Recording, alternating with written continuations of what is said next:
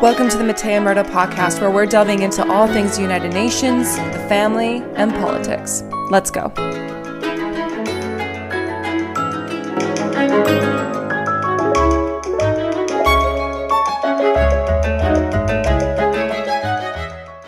Today we're talking about feminist foreign policy, and you might think, why are we starting off this entire podcast with feminist foreign policy? Because it is so significant as to telling where our specific governments stand when it comes to their agenda overseas.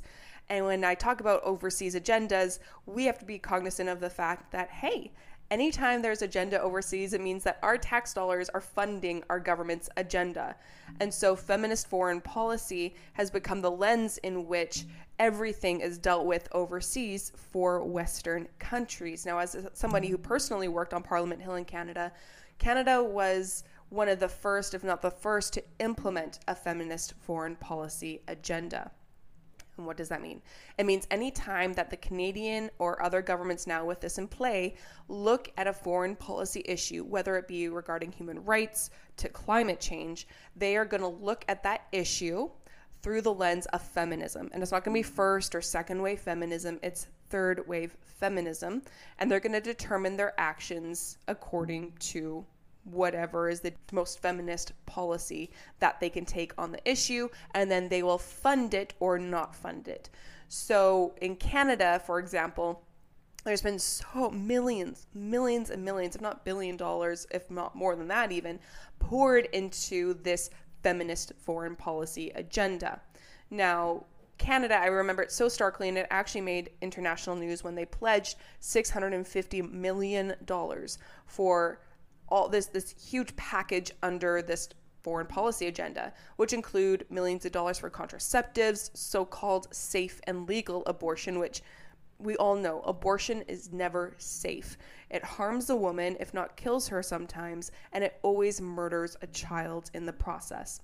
But it also includes prevention and treatment for HIV, AIDS, and other sexually transmitted infections, as well as comprehensive sexuality education, or CSE, which I will spend an entire podcast explaining, because advocates for the family, for those who want to protect children's innocence, as well as for parents, teachers, politicians alike, everybody should know what comprehensive sexuality education is.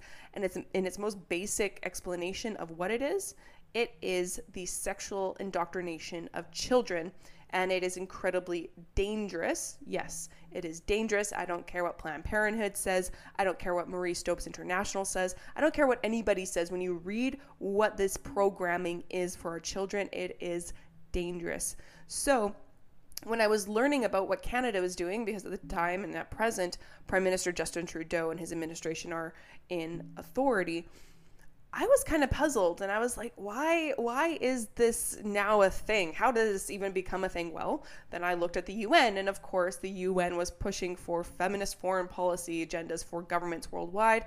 Canada ran with it, and then of course we saw France, I believe New Zealand, and Mexico amongst a slew. Sweden was another one. They all started putting into play this feminist foreign policy. And I just questioned, why is nobody else questioning how discriminatory this is? But, that was my side point. I never thought that this kind of policy would be so pervasive and actually stand the test of time. But it's still in place in Canada years later. It's still in place other places in the world. But what was fascinating is when I was doing recent research, because I wanted to see if there was anybody's taking a stand against this ridiculousness from various governments abroad.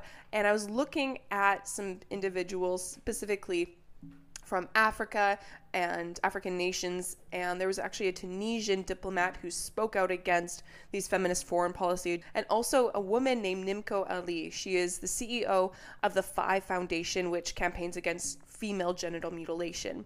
And she said this, and I quote, "Feminist foreign policies should meaningfully include and reflect the knowledge and expertise of African people rather than telling us how to behave. And this segues into what I wanted us to discuss, specifically how Western nations are using this feminist foreign policy against African nations, but they present it as this way of enlightenment and this way of empowering women in Africa. And it's so ridiculous when you actually look at the various cultures throughout African nations, even down to their language and dialects. They don't even have the word abortion in their languages, and it's because it's so separated from their cultural values and even standards. Abortion is not the norm, nor is it praised. Indeed, I was listening to an incredible woman. Her name's Obianuju Ikiocha, and she has this great book called No Strings Attached, and it talks about the ideological colonization currently happening in Africa. And I bring her up and her book specifically because of the title, No Strings Attached. And what happens through these feminist foreign policy countries, specifically Western nations, will come into African nations, and when an African nation is hurting, they will present aid, and with that aid money is attached strings. So they will say, hey, you're going through a drought, here's money, but in order for you to receive this money, you have to change your legislative stance on abortion, or on comprehensive sexuality education, or on the use of contraceptives. And the list goes on and on and on until such a time as the country becomes so desperate and their people are so desperate that they indeed just end up accepting that they have to change their legislative agenda in order to fit within the Western nation's feminist foreign policy. And regardless of where you are in the world, regardless if you're working on Parliament Hill or in Congress, regardless of being a stay-at-home mom or an advocate or a tradesperson, it doesn't matter. Whenever you see a policy being announced, you want to see, once that policy has been implemented, if it's actually serving the purpose that it's stated to serve. And so I was looking at how these feminist foreign policy agendas, how they had actually been serving the people. And it was fascinating because I saw this research come out from Michael Schellenberger, who's the founder of the Breakthrough Institute. And he stated that there's 2.5 billion people in the world who rely on wood and dung for energy, particularly in sub-Saharan Africa and Southeast Asia. And he went on to say that there's the cheap energy is women's liberation. And I was like, wow, isn't that a statement? It's so short. Cheap energy is women's liberation. And he gave this great speech at Austin University, and he referred to all these efforts to deprive people of natural gas and liquefied petroleum gas. And he labeled that as moral abomination. And I sat back, and it's so simple, but it is indeed true. These very accessible, very cheap means of energy are indeed being stripped away from societies who don't have access to all of the green energy that individuals in the West want everybody to be on board with. And these green means and ways of energy cost so much money and often are so inaccessible to people in areas throughout the world. So I found it fascinating because under feminist foreign policy, regardless of where it's implemented in the world or being pushed by whatever government, they actually are pushing not just for contraception rights or so-called abortion rights, but they're also pushing for climate change protections or green energy. And under green energy, of course, like I just said, it's not cheap energy. So if they're really seeking to liberate or empower women, these Western nations, through feminist foreign policy, yet they're pushing for these climate change agendas, they're actually having the opposite effect on these women. And at the same time, as trying to push for these agendas, they're also giving essentially the middle finger to these nations and their cultures. There's no respect for cultural norms or values. Instead, they're trying to make sure that cultures shift in the direction towards a more Western society and standards. This is the direction that United States wants to go. Indeed, feminist groups in the US have even called on the Biden administration to adopt a feminist foreign policy and to include advocacy for something we call at the UN SRHR, Sexual and Reproductive Health and Rights. And they say that this is some sort of key domestic and foreign policy priority for the administration. And even further to that, Louis Frankel, who's a Democrat from Florida, introduced this resolution into the House of Representatives, and he was pushing for the U.S. to take a feminist approach to all aspects of foreign policy. So this is already knocking on the door. And here's the thing. I love America. I moved from Canada to America. And I don't want to see her go down the same socialistic and now communistic path that Canada has gone down. And I know Canada on the world stage used to have this beautiful, wonderful reputation of being absolutely stellar. But here we are pushing this foreign policy agenda through this feminist lens. And now nations across the world are like, we don't like you no more. You completely disrespect our culture and don't even agree with us on the basic values of life and the family. And I don't want that to happen for America to go into these nations and then push the same agenda and for her reputation to be further tarnished. No, I want America to stand, America to continue to have a good reputation on the world stage. Yes, I'm aware there are countries that really dislike America. I'm totally aware of that. But further tarnishing, instead of trying to restore America's reputation on the world stage, feminist foreign policy serve as a major disadvantage to United States and other countries that currently have them in place. Now, in the opening paragraphs of that resolution that Representative Frankel from Florida, who's a Democrat, promoted and put out there, he made it clear that the definition of the word sex includes gender identity or expression.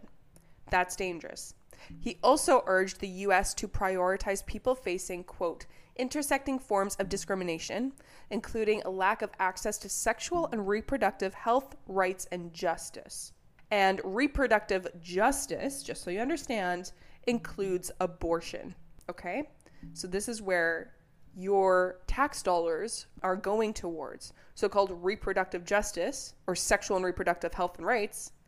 It all includes abortion, sterilization, contraception, all of these incredibly pervasive ways of indoctrinating children sexually. This is what it all includes. And this would include increasing global gross domestic product by 28 trillion. And so in reality, this figure refers to a whole scenario where women participated in the economy identically to men. And this is what the UN and all these governments who are becoming global governments, really, if you look at them, they all have the same agenda. This is how they are labeling the empowerment of women, where men and women are equally out of the home, equally working, bringing in a paycheck. But then that lends to the question of, where do these couples' children end up? They end up in government or so-called public schools. I label them as government schools for a very specific reason. They end up in government schools being indoctrinated by the government to vote the way the government wants them to vote once they're of voting age. And this is part of the global agenda. This is the ideal world that governments of the West who are working in tandem with the United Nations desires for all these nations to come to an understanding of having the same cultural values and standards, so that at one point in time, these governments will all work together to form one world government. And people will immediately turn off my podcast because of this. I don't care. I'm in these rooms with these people. I have sat in meetings with UNFPA, the United Nations Population Control Fund. I've sat in rooms with UNICEF and UNESCO. I've sat in these rooms and I understand how these people think. I read their documents on a daily basis. And when it comes to Africa specifically, there's this huge attention and focus just on this one continent, and specific nations in particular that are very, very pro-life and very pro-family. And when you look at who is actually holding back this globalist cabal, it is indeed African nations. Uganda is a perfect example. Despite the immense smear campaigns by Western media, governments, philanthropy groups, Uganda has continually stood strong in defense of this legislation they just brought in. And it's controversial, yes, in terms of Western cultural now norms. But it falls in line with Uganda's cultural values. All these globalists like to talk about tolerance and yet go on the attack when a nation takes a stand for values that contradict their own vision. Now, when it comes to Uganda, this protectionary law that they put in that everybody decries as anti-LGBTQ, once the World Bank heard about it, first they put everything on pause. This Anti-Homosexuality Act contradicts the World Bank's position on the issue. But the president of Uganda did not back down, even when the World Bank first paused and then suspended indefinitely working with Uganda. This is what it takes. And I believe that Uganda will continually be a light to these nations, regardless of what people are going to push, regardless of what people say. Continually standing is the only thing that will protect cultures and that will protect lives ultimately. I'm going to be delving into many other issues regarding policy, whether foreign or domestic, in the future on future podcasts. But I wanted you to hear about feminist foreign policy first and foremost, because as you watch the news, as you read headlines, as you hear discussions even in universities and in your public or government schools, you're going to start to see, the government or my Western media is smearing a nation. Why are they actually smearing that nation?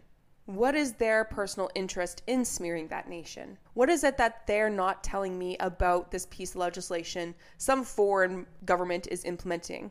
And why is my Western nation so concerned? Western nations and the UN, WEF, IMF, World Bank, all of them bully nations into submitting to their globalist ideals. Seek to change societies so that they will adopt the same standards, as I said before, so that in future there can be a cohesive one world government. This is the agenda, and feminist foreign policy is just one part of reaching that goal. Now, that's a lot of information. What do we do with it?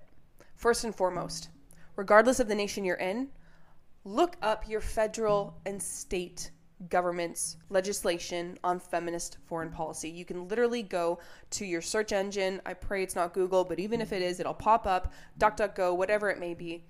Plug in Canada feminist foreign policy, United States feminist foreign policy, Brazil feminist foreign policy, France, whatever it may be. Look up and then talk to your politicians. Send a basic email. Make a 2-minute, 1-minute phone call to your local politicians, your federal politicians, state, provincial, and just say that you stand opposed, and then provide a solution. Offer your name, your address, contact information, and say, I am opposed to Canada's feminist foreign policy agenda. I do not support abortion, comprehensive sexuality education, or gender ideology. I do stand for the family and believe that this is the most unifying, beneficial approach to foreign policy. That's all you have to say, and insert your own country. This is how you take a stand. And on top of that, at the end of every single podcast episode that I do, I'm always going to tell you to contact your country's United Nations mission. So if you type in United States mission to the United Nations, it'll pop up with contact information, and your nation will have the exact same. There's 194 nations at the UN, so you can actually lobby the United Nations the same way you lobby your federal, local, and state politicians. Send them an email and a phone call, and keep up to date with what people are doing at the UN from your nation. Encourage them. They often feel forgotten. They're bureaucrats, yes. They have to follow the government's agenda, yes. But if you continually contact them, that is how we can have a major impact as to what happens at the UN. Contact your government's mission to the UN on a regular basis. Keep up to date with what they're doing. They're all on social media, and you can even tune into what they're saying and what they're proposing at the UN by watching UN TV. And as always, you can keep up to date with what's happening at the UN by continually following this podcast, clicking subscribe, and following all of my social media, Twitter and Instagram and Facebook at Matea Murda. Make sure you leave a comment or a question down below, whether it's about the UN, family, politics in general. I'm always happy to respond. Until next time, take care.